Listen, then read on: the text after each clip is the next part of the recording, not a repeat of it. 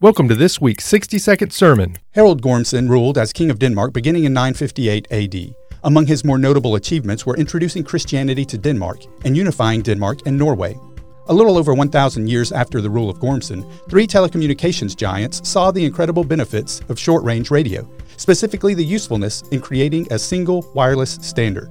This joint collaboration needed a private code name, and in honor of the teamwork of the three companies, they named it after Gormson, who famously had a dead tooth that had turned a dark shade, giving him the nickname used for this new technology, Bluetooth.